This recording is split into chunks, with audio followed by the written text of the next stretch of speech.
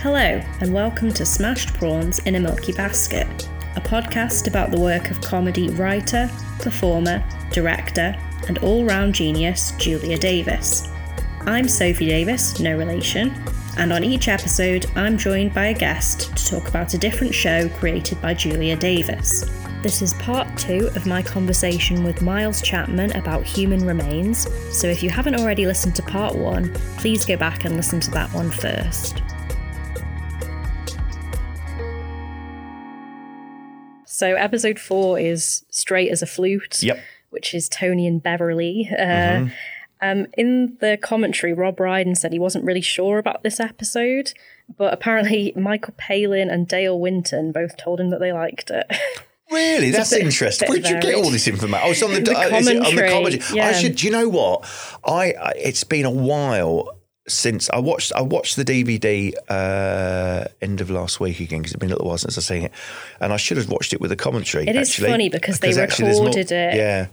You know, when DVD came out, which was like 2002, something like that. Yeah. So it's pre them becoming really big. And, you know, it's very interesting. Yeah, they're weirdly critical of the series because there are certain episodes where one of them will just go, "Oh, it's lost its steam a bit now, hasn't it?" And they genuinely mean it, and you're like, "No, it's amazing." It is amazing. They're obviously very, very critical of each, of themselves and the series. But it's, go on. Sorry, you were Straight as a Flute. Yeah. Yes, but Rob Brydon said he wasn't that sure about this episode, but I think it's really funny. I love the obsession with the neighbours. Yeah. That is so funny to me. It's just a running joke, but it's just funny every time. I think they're like staring out of the window, just saying things like, "Oh yeah, you put your cardigan on." They're just living their lives and they're just judging them constantly. The devil's got them because they're that sort of couple where they think if you're not religious, you're in league with the devil. Yeah. Rather than you're just not religious, Even though they say they actually met and they were both into Satanism at the time. Yeah. So they haven't been into Christianity the whole time, but now they're judging other people harshly for it. I think he says something like, "Oh, it's just two sides of the same coin." They're, looking in the garden, just being like, "That's satanic. That is that way they've got their flowers arranged." I know, yeah. There's flowers on the roof of the garage. I expect a weird serpent carried them up. It's just so bizarre. And ironically, they're the ones who are the horrible neighbours because they've got these dogs just barking all the time. I know, they're hideous. I actually have all the characters, I find them, and this is not a criticism, the most unlikable. They're very sort of in their own world, aren't they? And that's not a criticism. That's not like, that they failed there because they're not likable. I think that's probably a clever trick. They're just fucking horrible. Yeah. Just sort of people that I just have, like, with the other characters, there's some, not with Flick's horrible, but with Peter, there's a sense of, you want to give him a cuddle, don't you? And with Swingers, there's a sense of innocence about them, and the same with Shell, but these two are just horrible. Really, really horrible. Very kind of dismissive. Like he says at one point, to be with her, he just walked out on his whole family in the night. I know, and has no regrets. So where's the Christianity in that? It's loving. They feel, that there's no. I don't know if you get a sense of I always get a sense of that they're very much on the same page. Like the others, there's always a bit of a pecking order. One's above the other slightly. Yeah. Maybe exception of the Swingers, but there's like a high-low status thing going on. Yeah, but with them, they feel like they're a horrible, cold, united force, both embittered by the same things. It's it's interesting. And they're hounding this vicar who has clearly moved away to get away from them. Yeah, absolutely. But they're driving half an hour to go to his house every day with the curly sausage casserole. Yeah. Which that seems quite a Julia Davis thing as well. Like she likes her weird food, like the smashed prawns in a milky basket. And in camping, I think there was like a trotter platter. That's right. She seems to like that sort of weird dish. Curly sausage, taking it around every day, and they're calling him all the time, leaving messages. At one point, they're having a picnic on their lawn, like just setting up, and you see the curtain twitch at that point, where the vicar is like, "Just go away." Yeah, absolutely. And he lives with a man as well, doesn't he? And they're adamant that he can't be gay, and that's where the Straight as a Flute comment comes in, saying, oh, he's straight as a flute. They share a home because they're close in Christ. Yeah. So the refusal to believe that anyone could be gay, and that's a dreadful, dreadful thing that someone could be that way. There's a lot of people like that now. I think, sadly, not just Christians either. That can't believe that is a thing. It's terrible. It's that those characters are just awful people. And they'd be the worst parents in the world. They'd be, oh my goodness me, just hideous. They're obsessed with the fact that their neighbour's depressed as well. Yeah. Oh, he's off work with depression. Yeah, not too depressed to lie in bed all day. Yeah, I know. Absolutely, yeah. So all the things I hate, they're sort of homophobic. They don't believe in mental illness. They don't, it's just awful. My favourite one is they say again, oh, he's off work with depression. Not too depressed to get Sky Digital. 76 channels of hell, 24 hours a day, every one of them run by Satan. And that's when he starts shouting, turn it down through the walls. And, oh, there's the telephone again, wailing away. Yeah. Sometimes it's friends or family. There's no rhyme or reason to it. Just, oh, that's them going out again next door. Yeah. Like they're just living their lives, just listening through the walls. And they go on holiday at one point, don't they, and say, oh, it's the best night's sleep we've had in ages. But then they've got these dogs. Just bark and bark and bark. And the neighbours aren't doing anything wrong. They're just, And then they kill the neighbour's dog as well while they're on holiday. Oh, God. Saw it limping in the garden, so I crushed up some paracetamol and put it out of its misery. And he keeps saying, like, I won't see a dog limping. But yeah, they are. I hadn't thought about that before, but yeah, they are the most kind of hateable characters. Yeah, I don't think there's anything redeeming about them at all. I find them immensely unlikable. But like I say, I don't think that's a bad thing. That episode, more than anything, leaves a very nasty taste in my mouth, and that's a good thing, I think. I come out and think, oh, God, But yeah, it's funny. It's very funny because the lines are so harsh and dark. Like you say, the dog with the paracetamol is. Well, in fact, there was a line in Lee and referring Lee and Dean. There's a line in Lee and Dean where Dean says, "When I'm really drunk, he once threw a dog against the wall." Oh yeah, and that we got complaints over that. And some people think it's a laugh, don't they? Yeah. And it's like, no. So you got to point out that A, it's a comedy, B, it's not real life. And we didn't do that to make the series. It's like people take things so literally and seriously. It's fantasy. We're saying it because it's so shocking, and we're saying it that's one of the great things.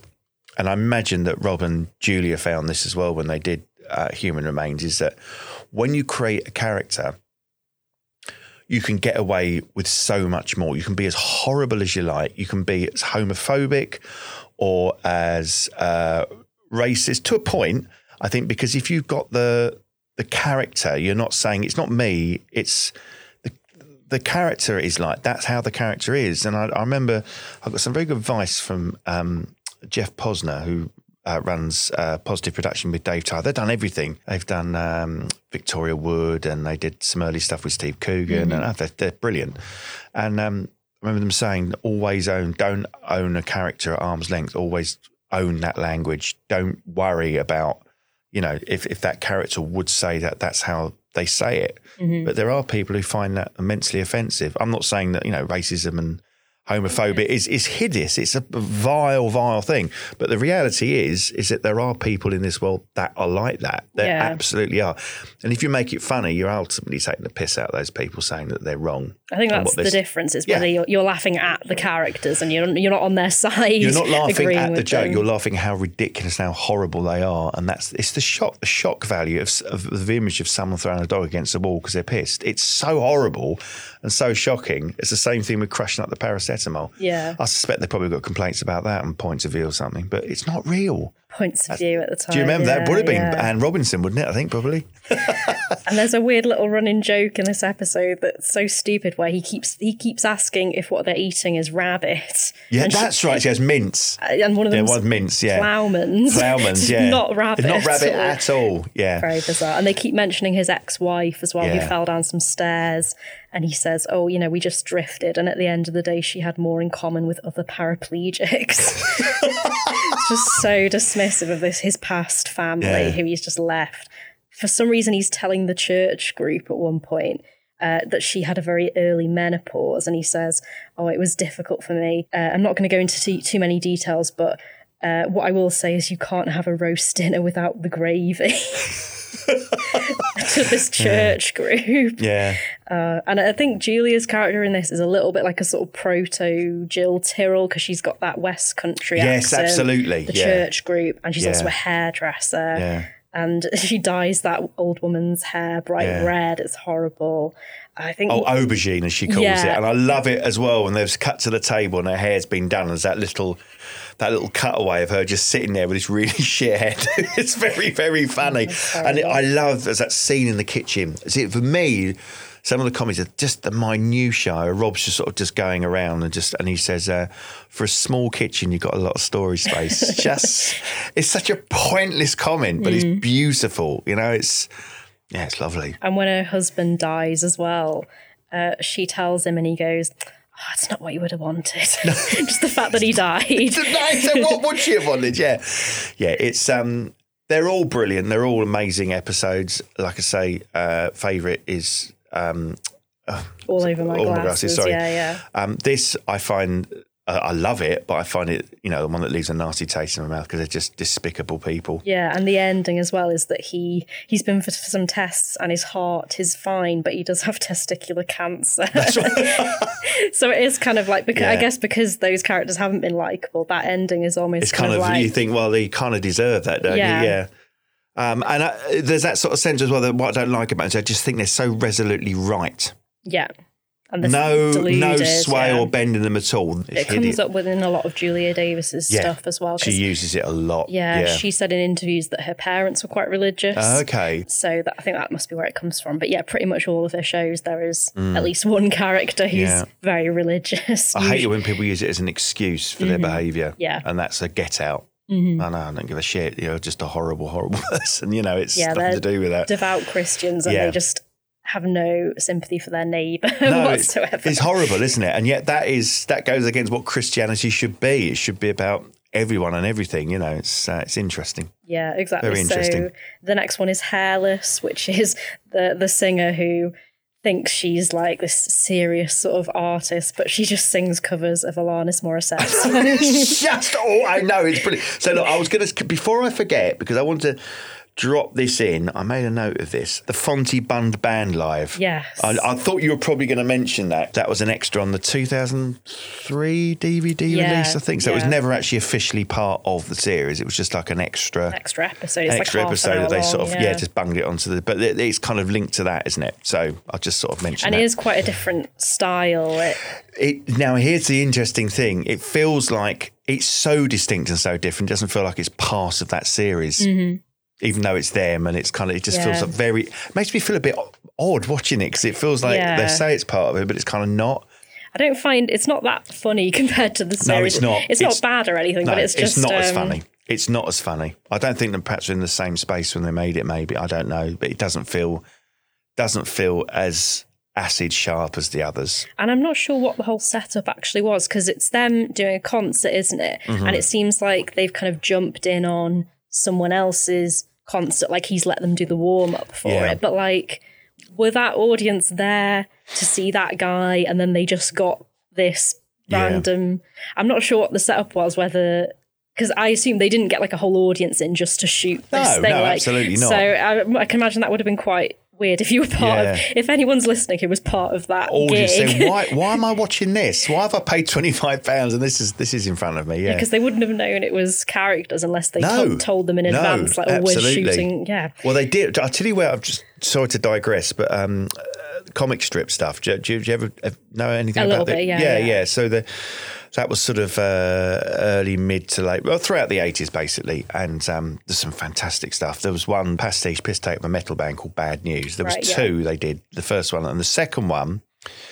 they started getting a bit of a following and they got a record deal and they played Castle Donington and they were absolutely awful. But they got introduced and because the stage was so far away from the audience, they didn't realise that it was Rick Mayall and Aliens and Nigel Planer and etc. Peter Richardson. So they came on, they just got introduced as Bad News and they got absolutely murdered by the audience. Like bottles of piss, and it was really bad. The audience just went mental because they were so awful. So it just reminds me of that. These audience think, well, what's this? I didn't pay to come and see this nonsense. So it's quite interesting. Yeah, it's very strange. Yeah. She says about the whole Alanis Morissette thing, I mean, all I'm taking is the lyrics and the tune. That's beautiful, isn't it? And I think, I'm not sure if we hear the director speak in any other episodes. I'm not sure if we do, but in this one, he says to her at one point, and you feel completely comfortable describing them as your songs. And she just looks at him like he's an idiot and goes, I feel completely comfortable describing them as my songs, Chris. Yeah. She's like, what are you not getting? Yeah, These are my songs. These are my children. Yeah. It's so bizarre. She says, I do dangerous stuff up there. Sometimes it looks like I've fallen off stage, but that isn't the case. It's just so bizarre. And the other thing I wanted to mention about this, it kind of resonates me with this a little bit, this episode, or quite a bit actually, because I'm a drummer as well. So I've drummed in bands for years on and off. I've been in originals bands, I've been in covers bands, blah, blah, blah, etc. But the covers bands thing is the thing that interests me, because I've been in a couple of bands, one specifically, I won't mention the name of them, and I won't mention the name of the singer either. There was a lady who joined the band and it was all covers. Mm-hmm. So not our music, and we were just copying other people's music, and we would do like weddings and social clubs and, celebrations or what have you. So nothing to get too excited about. Excuse me, it was for the fun of playing and getting paid a couple of £100 each to play a gig, but done. But she took it so seriously as if those songs were penned by her, and she would lose it on stage. And it was just, so it reminds me of someone who's doing someone else's songs, but taking it so serious as if, like you say, they're their babies and they've written them. And it was a similar thing. It was just insane levels of going on about, creativity, and it's so important to me. Yeah. And she's made an album, and I'd never release it with one of the major labels. Like, she's so deluded. And then Barn, her partner, is just, he says at one point that he used to be a singer-songwriter too, but then he's taken this job at a car dealership to basically support her. And she's so dismissive of him as well. Like, she's moved on. She's got Susan now. He keeps saying Susan every single time. It's so weird. And because you feel sorry for him, but also he is quite repulsive. Yeah, He's horrible. The eye, apparently Rob Brydon would put the contact lens in differently every day or whatever, so the eye always is facing different directions. And he's addicted to masturbating. He says it's just his hobby. It's what he does to relax. At one point we see him in the car dealership and he's like coming out of his office, like wiping his hands, and then he goes and shakes a customer's hand. Oh, it's horrible. God. Yeah, and at one point he's like meditating, rocking back and forth and like getting off on it. He's got an obsession with going to, is it Barnstaple? That's right. Because he was conceived there. Yeah. Not even that he was born there, he was conceived there. And he's been living in the UK for 10 years and he only just now feels ready to go to Barnstaple. And here's the thing. So again, as couples, they are, I think he's pretty rotten, but I feel sorry for her. Although I think she's just got such a low opinion of herself, I think, underneath, that she sort of props herself up by doing other people's. So there's a sense of me, it feels a bit sorry for her. Yeah, because even at the end of the episode, when she's doing a gig with Susan, she's singing a song that Barn had written earlier in the episode, the Eating the Mouse song. Yeah. So it's not even, she's just going to steal other people's songs. I know. Yeah. And you get the feeling she must know at the end of the day she's probably heading for a fall. It's not going to happen. But she just truly believes that she's gonna make it, and equipped with no talent or anything, But yeah, it's I wouldn't say it's my least favourite. It's the one I go to less. Yeah, I'd say the same. I've got less notes for this one. Yeah, I just go to it less. It's not because I don't like it. It is funny. I think it is funny. I just don't. I don't watch it as much as the others, so I know less about it. I know enough, but I know I'm not as forensic. Like, I can't quote line after line after line like the other stuff, so. I do like the name of her manager is David Thommelteat. Yeah. Which they keep saying over and over again. And at one point they're in his car and he's got a picture of a beef eater, but he pronounces it like beefeater. Just, he is a very strange character. Yeah. He said, I think in the commentary, that the voice is a little bit like Woody Allen-ish, like that sort of thing. Yeah. But yeah, he's a very uncomfortable character. And obviously at the end, they go to where he was conceived. Yeah. I think when I first watched it, for some reason I thought it was like a hotel, but I think it is just a woman's house. Yeah, yeah. She's just let them in. For some reason, they've gone up to the bedroom. He gets in the bed and is like sobbing and going, "I'm sorry, Mum," and like starts masturbating. Oh God, I know. There's something about it. I do like it.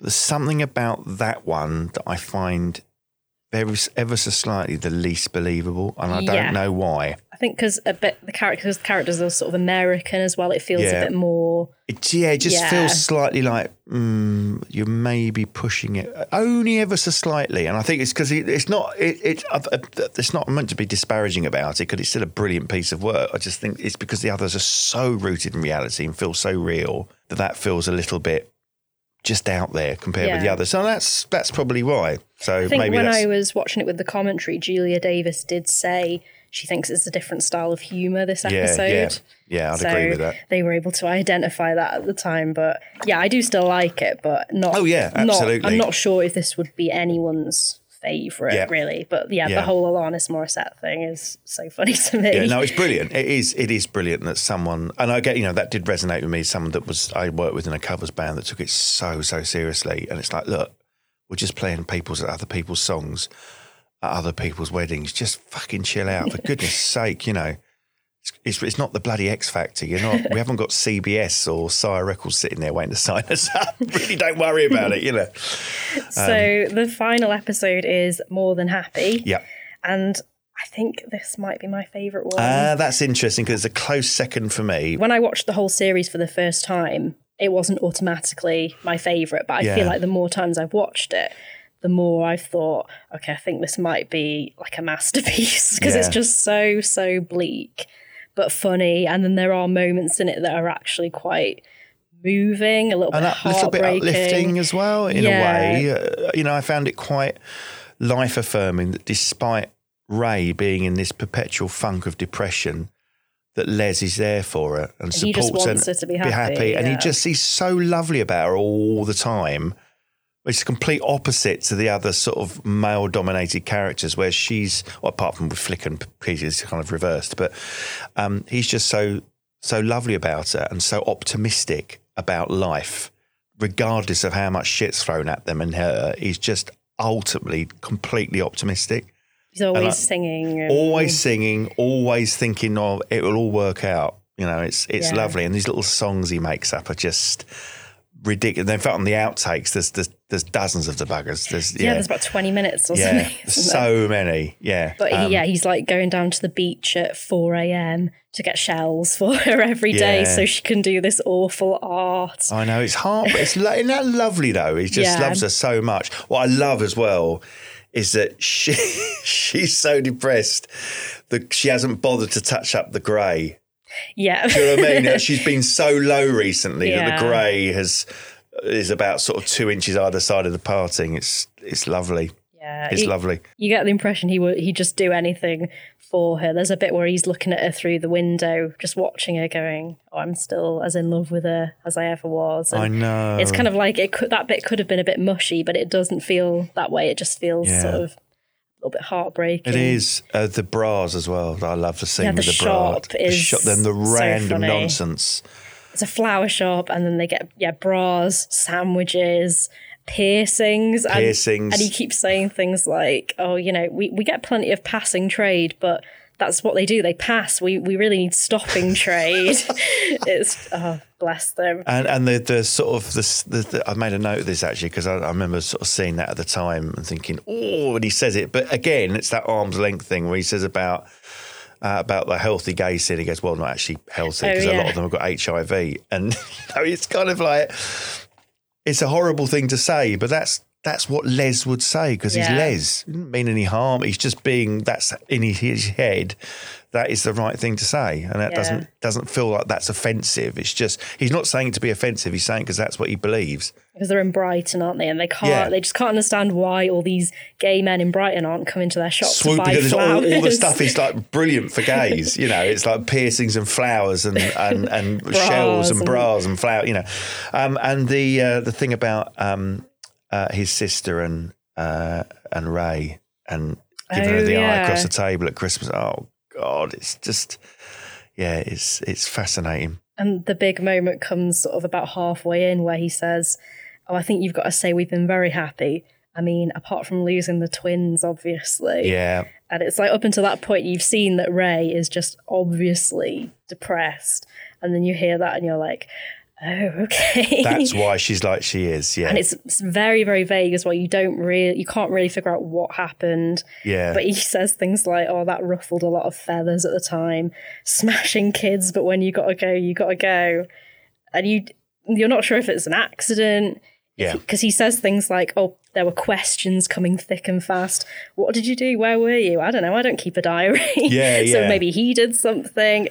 It's just so weird. And it is, there's that point, but when that happened, I thought to myself, perhaps I'm reading too much into it, but perhaps he thought he just couldn't deal with the trauma of that too much. So he just carried on being Les and being optimistic, and then she would so he never really talked to her about what had happened. Mm-hmm. So he sort of just carried on being optimistic about everything. Oh, it's awful, but life carries on. Whereas she's in this awful depressive fugue, you know, and he just sort of thinks, oh, it's fine. So he just sort of brushed around it as if like that's what life does to you sometimes. You just got to move forward rather than actually dealing with it. Yeah, you know? When you got to go, you got to go. Exactly. It's that sort of attitude. It's mad, isn't it? And of course, the comb over is just monumental in that. I love it. Yeah. It's my favourite. I know the comb over in Slytherin's great, but that is an absolute belter of a comb over. It's really, really cool. It's brilliant. There's a bit on the beach as well, thinking about him just brushing things aside, where he says to her, are you happy? And she says, no, he says, what are you thinking about? And she says, taking my own life. And he goes, that's it, onward and upward.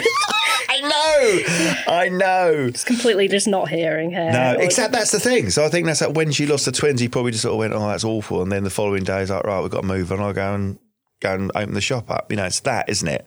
There's a conversation about their sex life as well, where she says that she likes to violate him anally multiple times a week. And he says, well, after what I've put her through, it's the least I can do. and he says as well, like, oh, I don't think she even enjoys it really. And she says, it's the one thing in life I look forward to. I know. It's just, again, there's that dark, really sinister dark edge, isn't there, around what they get up to under the surface, you know. And it's a lovely, it's a masterpiece, isn't it, really? Because he comes up with the idea of this cruise, doesn't he? Yeah. Like that's going to solve everything, but it ends up being a super sea cat. Yeah. And maybe not a cruise, maybe just a slow ferry. Yeah. And when they go on the cruise, he basically has to drag her there. She's downing wine. She doesn't want to go. And then when they're on the boat, he kind of drops in very, very casually that he's basically saved her a few days earlier from trying to kill herself. And like in a very dismissive way, like it was anything. Oh, it just happens all the time. You know, she was fighting me off. It's awful. And it's like, you know, he's to say you'd never sort of got the help that she needs. She needs to obviously go on meds to have a chat with someone. It's like, no, you've got me. You don't need all that. You've got Les. She says she's got tinnitus as well at some point as well. And he starts making the noise, how he imagines it sounds for absolutely. Ages. Yeah. That's very funny. There's Julia Davis, I love her use. Her name's Ray, isn't it? Do they have surnames in that? I don't know. I don't think so, not that I remember. Because I know she has lots of use of names, and I think the favourite name she ever had, I think it was in Jam, where she was called Tanya Heisman. It's just Heisman. It's such an amazing surname. I love their use of Les and Ray. It's a beautiful use. That sort of unisex name for a woman. Ray is, of course, she's called Ray. Mm-hmm. It's great.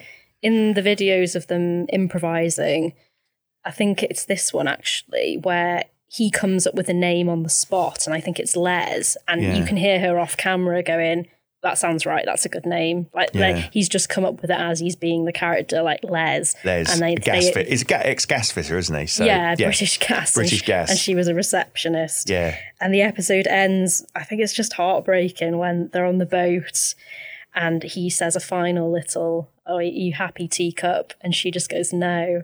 And he's like, "Yeah, that's it. More than happy." But you can see he has a little flicker in his face that it isn't all okay. Like the only moment really where you see something in his face where he isn't. Yeah, absolutely. And there's that lovely little moment as well when they practice buying and selling the flowers.